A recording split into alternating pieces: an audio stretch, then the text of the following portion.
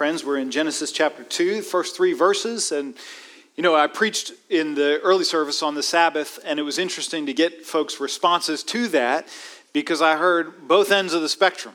I heard some people come up to me and say, I've never heard teaching on the Sabbath. I didn't know this applied to us today. This is the first time I've thought about it. And the other end of the spectrum was, I grew up in a house that practiced the Sabbath, and I dreaded it because it was a downer of a day, and it was all about what you couldn't do and nothing about what you could do. And so I think we got our hands full for the next 25 minutes that we spend together in this text, understanding how is it that this is a good gift from God to everybody here to enjoy in his name. Let's find that out. Genesis chapter 2, beginning in verse 1. Thus the heavens and the earth were finished, and all the host of them.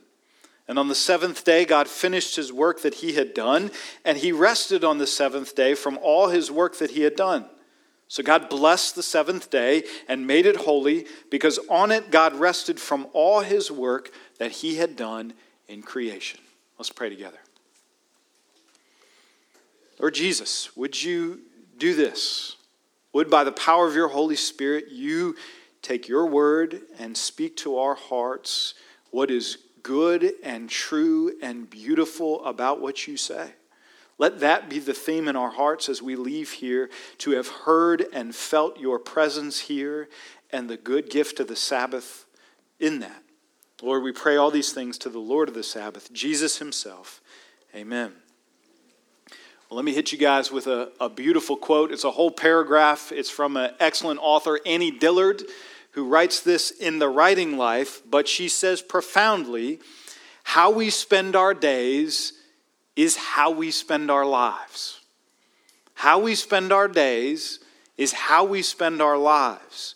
What we do with this hour and that one is what we are doing. A schedule defends from the chaos and whim. It's a net for catching days.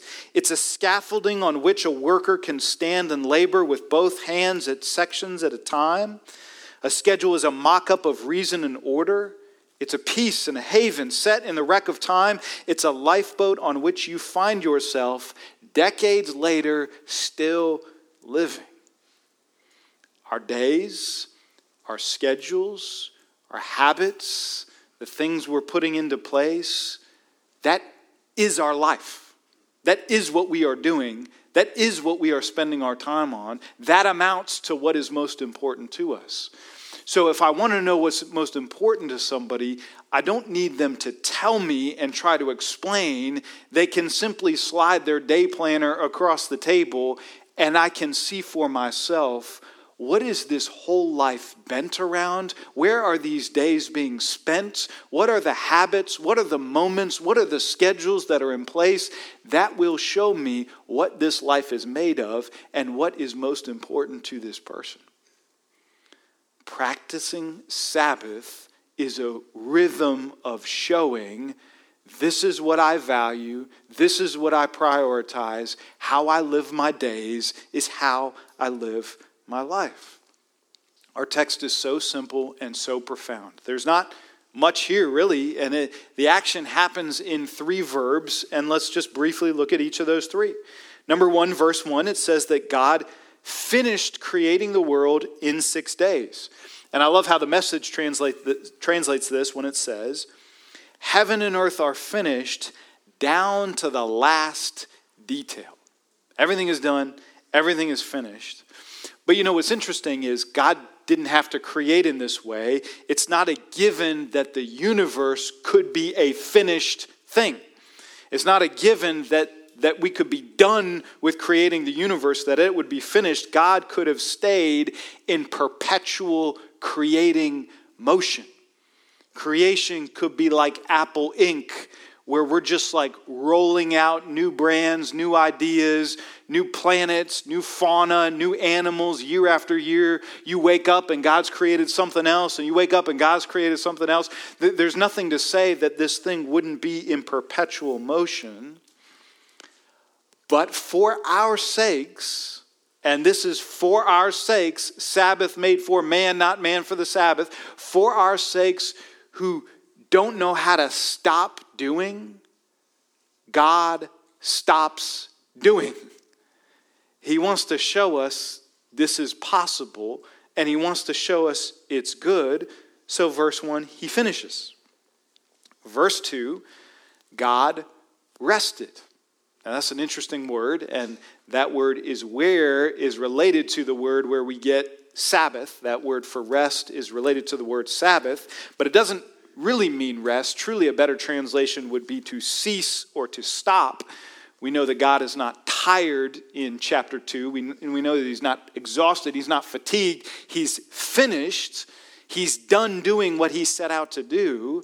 And so he ceases, which means we hear over creation in Genesis chapter 2 what we hear over salvation at Good Friday. It is finished. I'm done. Creation is done.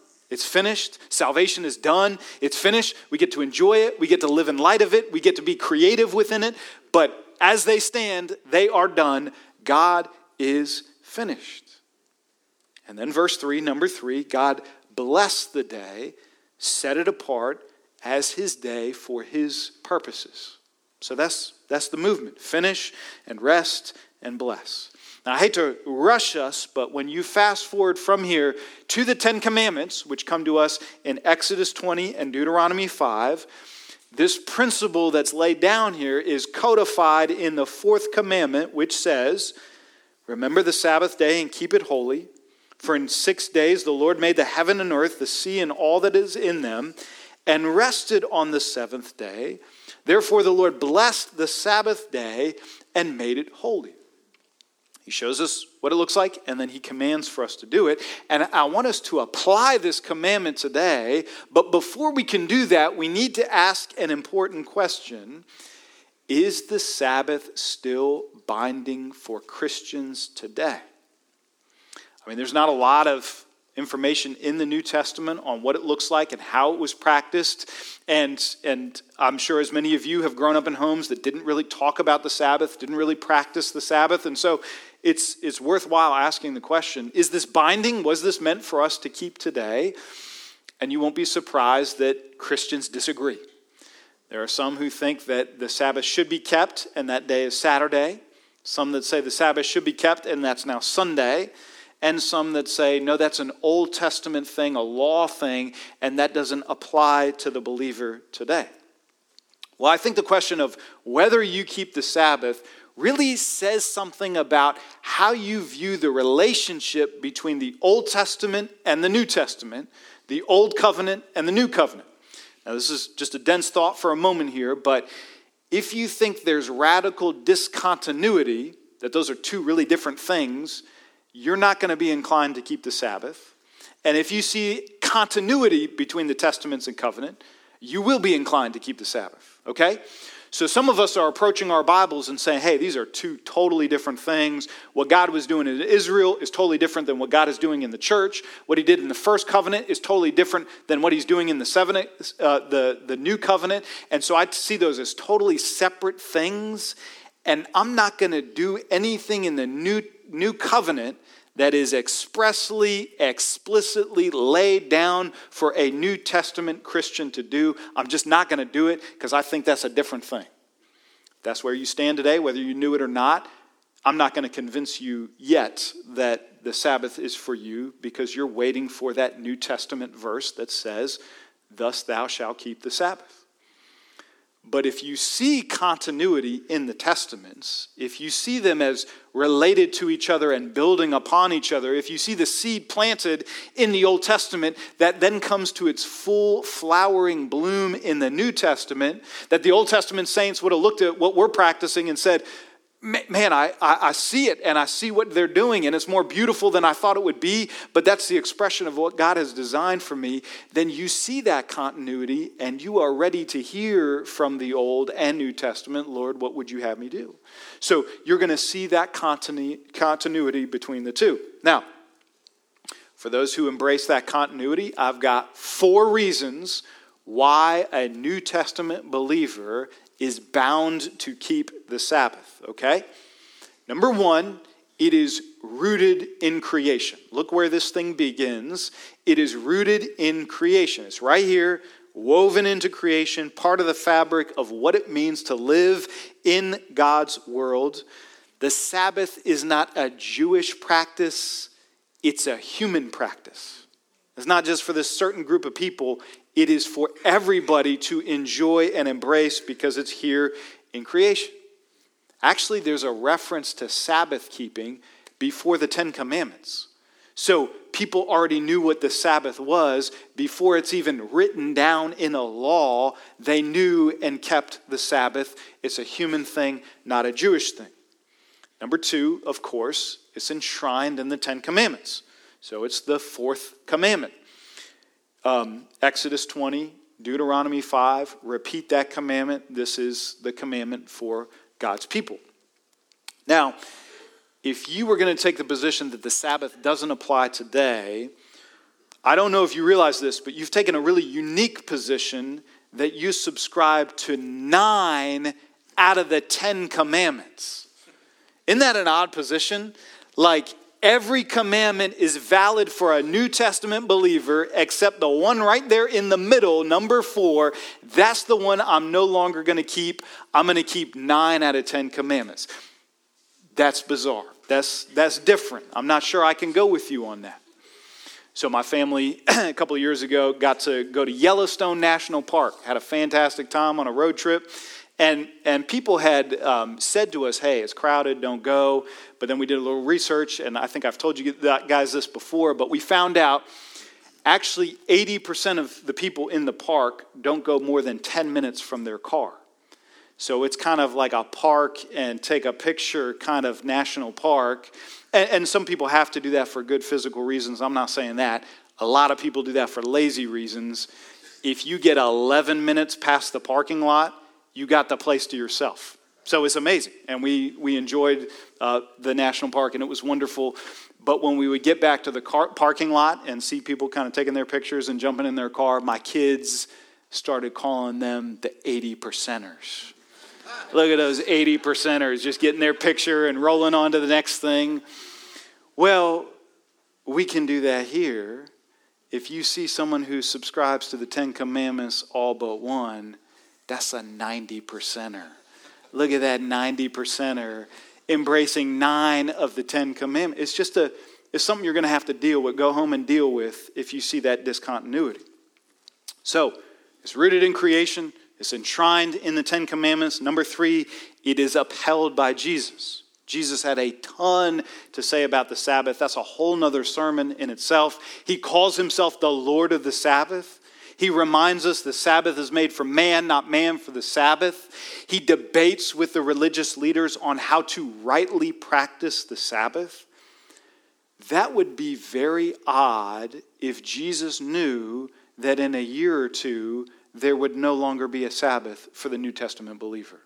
He would have spent a ton of energy and time and breath detailing how to practice the Sabbath if he knew there wasn't going to be a Sabbath. I don't buy that. I think Jesus upholds the Sabbath. So Jesus says it. And then number 4, it's practiced by the New Testament church. Now, I wish there was a ton more detail on how believers practiced it, what it looked like. We just get these little hints about the New Testament church. And one of them is that the Sabbath day moves from Saturday, the 7th day of the week in Genesis chapter 2, to Sunday, the first day of the week, because that's the day that Jesus rises from the dead. That becomes the New Testament Christian Sabbath of worship. It's Sunday. That would be unthinkable for a Jewish Christian to do, and to take the liberty to move the day on the calendar, had that not somehow been expressly shown to them by God himself. And so where we don't get the details, we see the practice. The New Testament church says, yep, we have a Sabbath. It is Sunday. It's the first day of the week. It's the day that we worship. So I know I flew through that super fast, but the defense of the Sabbath for today, rooted in creation, enshrined in the 10 Commandments, upheld by Jesus, practiced by the church. Now here's what's interesting. I read a bunch of things, people debating the Sabbath, a bunch from the opposing side to say, hey, what are you all saying? And to a person, those who vehemently oppose the Sabbath for Christians today said, no, it's not biblical. No, we are not under the law. No, this is not binding for a believer. But it's a really, really, really good idea. Okay? So is the Sabbath binding for the Christian today? The 100%ers would say yes and amen. Let's do it. Let's practice it. And the 90%ers would say no, definitely not. But yes, you should definitely practice it. Like you should have a Sabbath. That's a wonderful idea. So even if you haven't sorted it out theologically, practically, everybody is saying this is a good idea. This was a great idea. God had it right the first time. Let's practice the Sabbath. That's there on both sides. Okay, so that's what it is. That's how it's being defended for the believer today. Let's just kind of close with the question, how do I even begin doing this? What do I do on the Sabbath? What does this look like? How do I practice the Sabbath? And you've got this Old Testament scholar, Walter Brueggemann, who wrote a book with the excellent title, Sabbath as Resistance. Isn't that a great title? I don't agree with everything this guy says, but I pick him up from time to time to get lines like this. Those who don't practice Sabbath capitulate to the insatiable gods of imperial productivity. You know what I'm saying? This is like the Rage Against the Machine of Old Testament scholarship. Stick it to the man. Because basically his premise is our whole world, our whole culture, our whole economy is screaming for more, bigger, faster, newer, better now. And the Sabbath is a line in the sand that says, stop. Just stop. I played that game 6 days a week. I'm not playing it a seventh. I resist. Stop. Sabbath is resistance to the man. It's resistance. But then there's also this beautiful invitation here. Rather than here's this thing as a burden, okay, what do I need to add to my plate and add to my calendar? There's an invitation here because we are anxious, restless, hurried, harried people, and we don't know how to slow down and be and dwell in the presence of God. And I'm realizing this more and more about myself, but when I'm in that anxious state, the things I reach for don't help at all.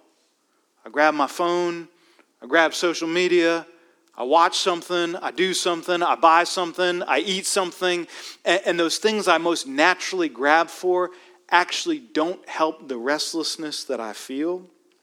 As someone has said, advertising is literally an attempt to monetize our restlessness. When I am restless, there is a marketer crouching to monetize that moment and to get me to do, subscribe, or buy something, and they are an expert at doing that, and I fall for it almost every single time. Let's be honest, who hasn't tried to buy or entertain their way out of a restlessness in our hearts? I reach for a screen, I reach for a purchase, I reach for food, I try to do something, but to grab those things to satisfy restlessness is like grabbing salt water to satisfy thirst. It works for like a minute, and then I find myself in a worse state than when I began. So the invitation is, we weren't made for this. Something's wrong with that. We can't be satisfied in those old ways of doing things because Genesis is telling us we are not designed as human beings to do these things. We need help. And the Sabbath is an invitation for that help. Now, I'm going to be honest with you guys. This is something I really struggle to do and to keep well. In fact, when I knew I was preaching on the Sabbath this Sunday, we had an emergency family meeting earlier in the week, and I said, kids, doggone it, we're keeping a Sabbath so that I can walk in on Sunday morning and tell other people how to keep a Sabbath. Like, I struggle with this. Things creep in, and I let them creep into this day and to take over and have their way. So I want to hear from some other voices. How is the Sabbath kept in other places? And these are some beautiful things. So first of all, we saw in the question number 60, catechism question, that we have this grid for the Sabbath. And we get that from Exodus 20, Deuteronomy 5. And as we expressed in the confession, the Sabbath is to be set apart as a holy resting all that day, spending the whole time in public and private exercises in God's worship. Now, we put it in the bulletin so that you could take it home and keep it with you. But basically, the Sabbath is set apart to do only things pertaining to worship and rest. Worship and rest. Those are the things that I am doing on the Sabbath. Julie and I are reading a great book, John Mark Comer's The Ruthless Elimination of Hurry. How's that for another title? I know some of you are reading that and have read that. And he says that this has become his family's litmus test for the Sabbath. You take anything that could be a neutral thing or a good thing and say, does it contribute to rest and worship? Does it contribute to us resting and us focusing our minds on the Lord? Now, those are broad categories, and those really look different for a lot of different people. Rest for one person is embroidery. Rest for another person is splunking. However you rest, that's very different, and we're not trying to nail down those categories and get a uniform definition of rest. We're just letting those things sit there so that if something comes along and I say, does this contribute to rest and worship? And the answer is, well, maybe, kind of, sort of. There are 6 days to do that thing. I'm not doing that on this day. This day is set apart for something else. So here's how Comer does it. He's a pastor, and so he works on Sunday, and some of you have jobs that keep you on Sunday, so he has to practice this on Saturday. But for the rest of us, Sunday as the Sabbath is framed starting on Saturday evening and going till Sunday evening, okay? Isn't it interesting that that's how creation is framed? The creation days are framed. It seems odd that God says, and there was evening and morning the next day, but he's telling us, hey, you kind of enter that day starting with the front door, which is the evening before, and that's what brings you into the next day. And then by the evening of Sunday, I'm gearing up for work the next day. And so it's really framed from sundown to sundown, Saturday to Sunday. That's how it spans, and that's what it looks like.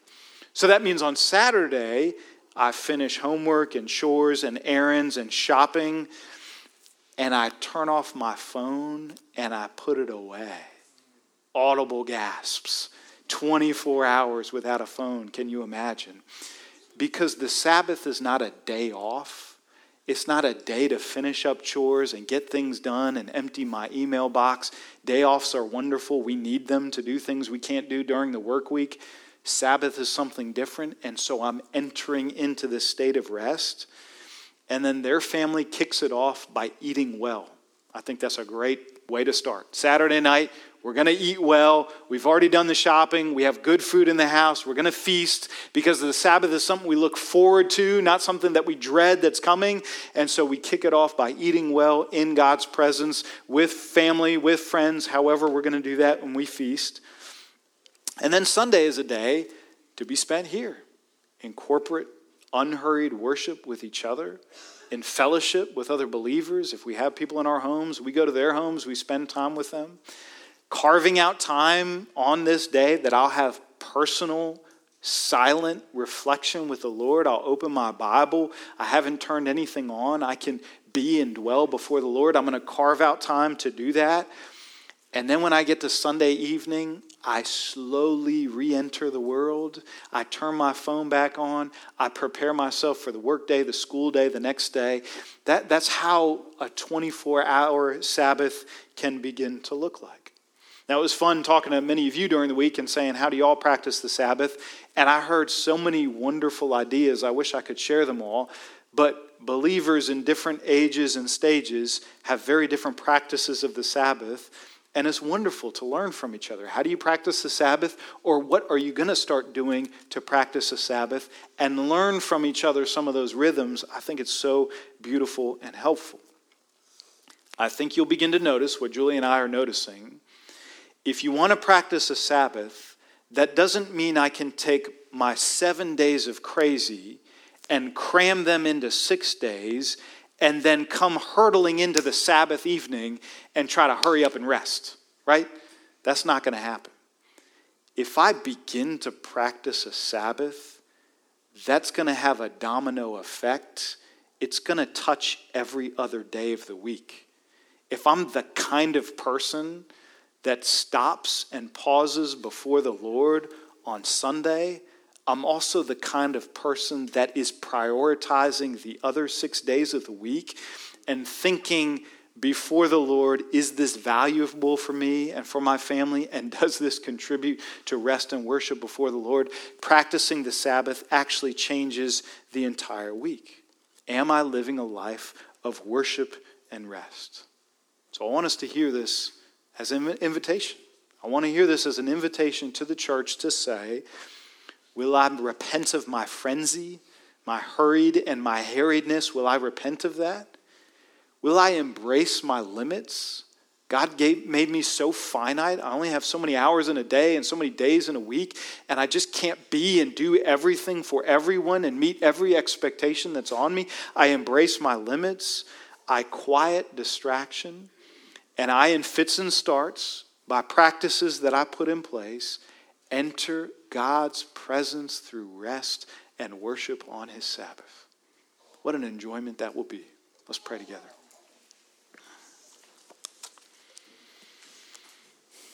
Lord Jesus, Lord of the Sabbath, make us a people of Sabbath keeping.